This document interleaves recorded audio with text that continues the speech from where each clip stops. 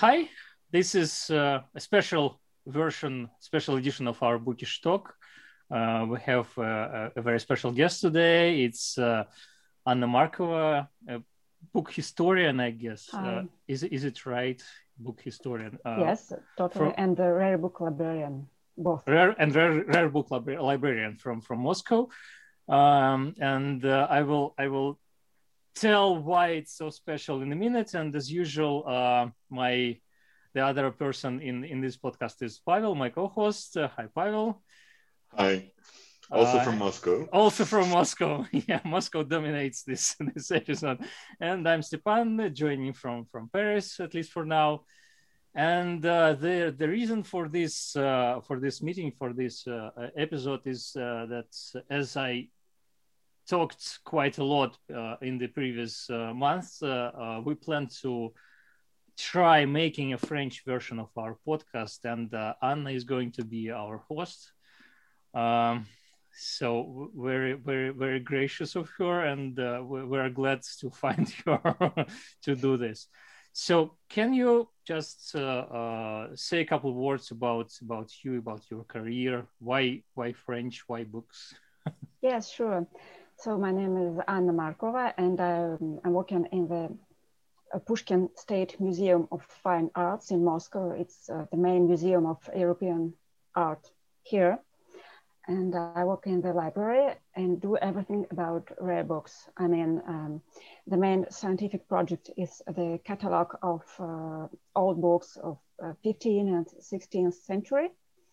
And also I select books for restoration, for scanning, and so on. Why French and why binding?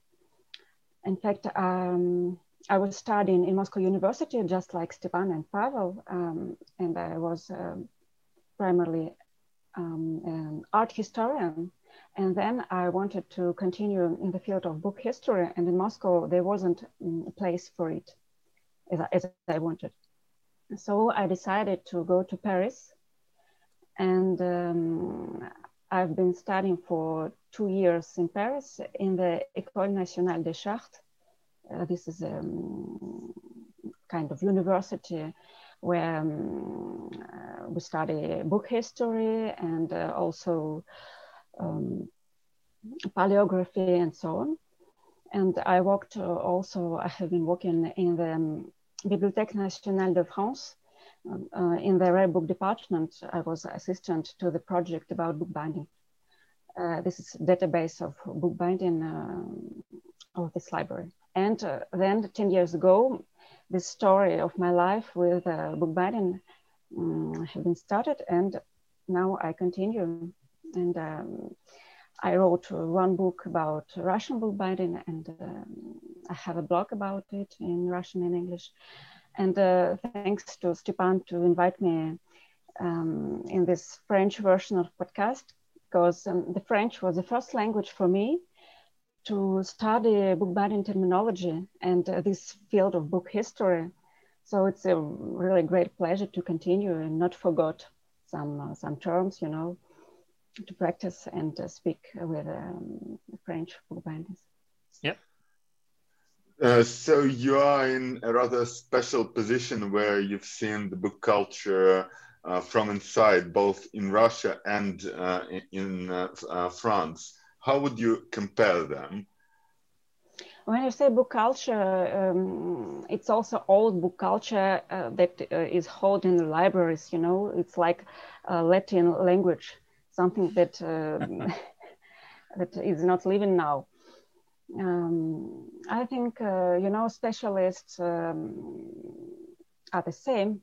You know, you take one physicist in Moscow and another one in the United States, and they will understand each other without language, maybe. I don't know if there is a huge difference between France and Russia. First and foremost, I probably mean attitude towards sharing, say, because in Russia, it's really difficult to get access to old books, either offline or online, because it's only recently that any kind of sizable portion of our collections started to be uploaded online. Like a couple of years ago, you couldn't even find the most famous of our books held in the Russian State Library. Now you can see them. And as far as I know, Pushkin Museum's collection is still very much not available to wider public. And yet BNF has been uploading and scanning and sharing for over a decade now. So that, at least that is different. Totally. Why do you think that is? I don't know. The general problem with the attitude to culture in our country, maybe that's it. And the position of librarian there, if you are a librarian in the field of rare books in French, you are a person that society respects. I don't know if I'm clear. And there, when I say that I'm a librarian, somebody look at me, what are you doing? You know, like a little library in a little part of the town. You just talk to people and get them books. It's not so prestigious. Yeah.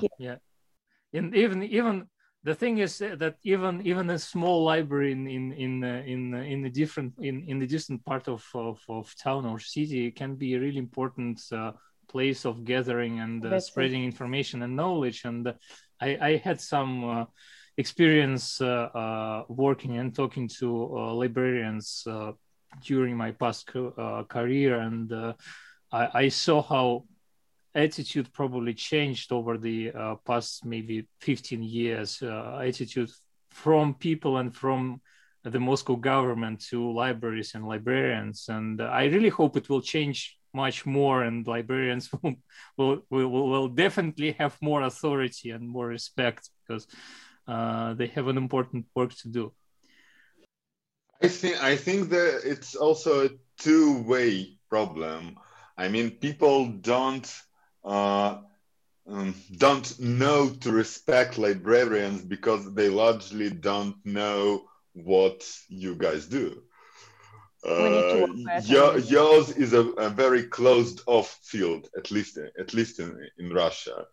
You are keepers of our heritage, and as such are very protective of what you keep, which is a good thing, but also perhaps you could be more open as a field. I mean, not you personally. You clearly do a lot to open the field up. But on the whole, I'd say it's very difficult to get access not only to books, but also to people. I've been trying to interview someone from the Russian State Library or from the Historical Museum, and they don't really want to talk about their job. You know, it's difficult also to show the book in the exposition. It's kind of object very hard to expose brightly and interesting. And there are also conditions, special conditions for showing books, you know, 2 months only. And that's what we are planning to do in the future with our colleagues from the library of the Pushkin Museum of Fine Arts. Now our readers' room is very small. We are in the main building of the museum, and we are moving in a few years in the new building. And congratulations. Thank you. And now we're planning all readers' rooms, and there will be one special room for special collections, and we will engage more activities in rare books, make it more open, if I can say that. Are there any plans to have some kind of permanent exhibition space, like the Russian State Library opened a few years back in the Ivanov's Now room. it's closed in Russian State Library, you know? Yeah, I know, unfortunately, yes. But it's just that I compare our libraries to, say, the British Library, where they have both a very decent permanent exhibition, but also a rotating exhibition, because most books just can't be shown on it permanently. And also, will it be a part of... And still, I should say that with most of our British guests when we discussed British Library, they were not really satisfied by the way British Library exhibits its objects and gives access to for wider audience to these objects. So why? Well, they think they don't do enough.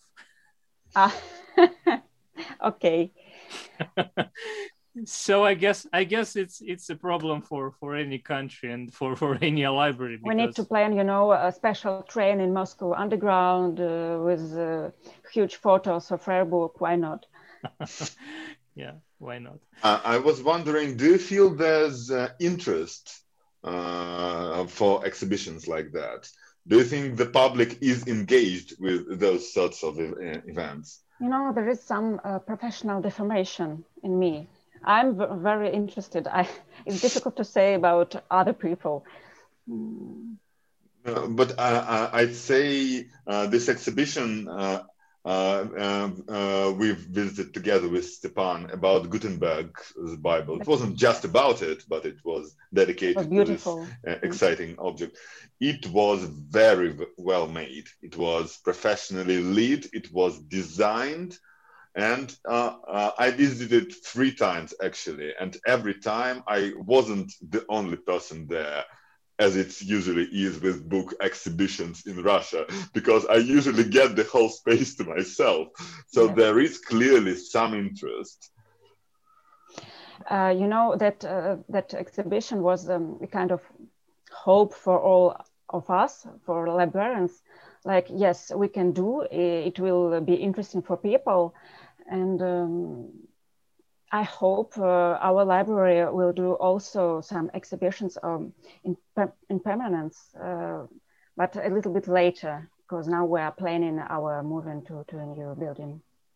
And in terms of exhibitions, what kind of exhibitions are you thinking about? I mean, are they organized around some topic, some date, some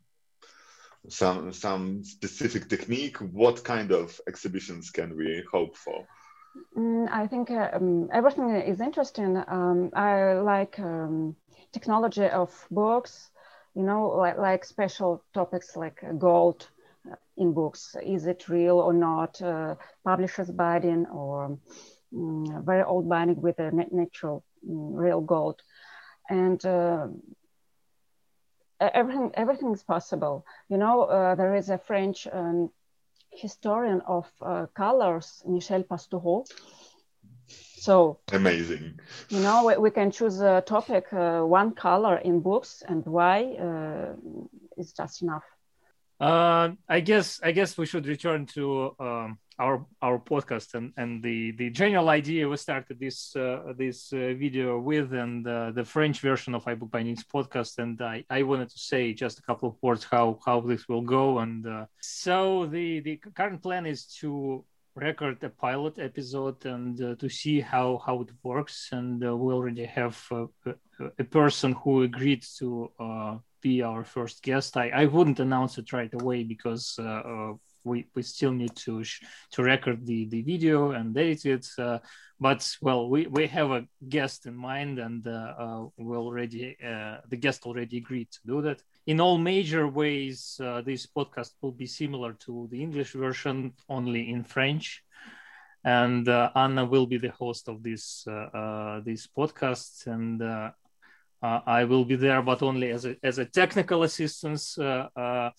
And after we launch it, we will see how it goes. And I hope we'll continue, because French-speaking bookish world is a universe on its own, and there is so much to explore there. So I hope we will have lots and lots of interesting guests in the future. And for our English language viewers, we plan to add subtitles, English subtitles to this video. I'm not sure if we will make English audio versions of this podcast, because it's a whole different process to dub the videos, and but they will definitely be subtitled, so you will be for all of you, it will be possible to watch the videos and read the subtitles. I was wondering about, say, North Africa. Lots of things are surely happening there, of which none of I know nothing.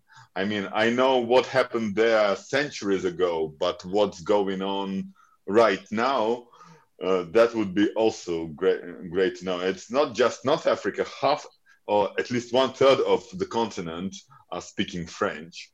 Have you had any contact with this world? Do you know anything about those people? No, for me, no.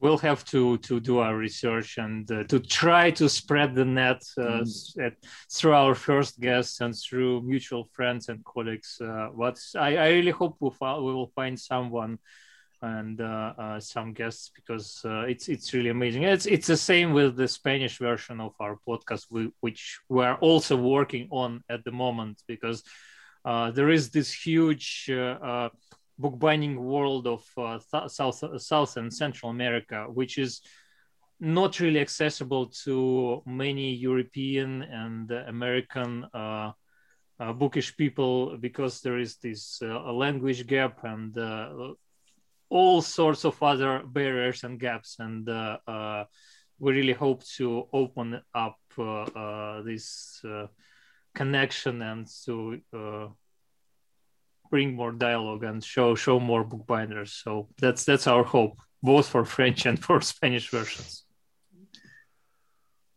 So if you want to say something in French to our French colleagues and viewers, I guess that's the moment. At the moment.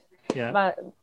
C'est parfait. Je me réjouis de commencer très bientôt cette nouvelle version française du podcast de Stéphane. Je dis bienvenue à tous les spectateurs qui vont nous joindre. On va préparer quelque chose de très intéressant pour vous. Donc, à très bientôt. OK. Voilà. OK. Merci. That's all I can do, at least for now. Thanks a lot for talking to us, for making this introduction, and for agreeing to record this pilot episode of our podcast, and we'll see how it goes. And as usual, many thanks to our viewers, many thanks to our patrons. Mostly because of you, we can start making these additional versions, because editing of all these videos is paid by your pledges. So if you want for our French and Spanish versions to succeed, please use the link below, go to Patreon, and maybe become one of our new patrons. Thanks again. See you next time. Bye. Bye. Bye.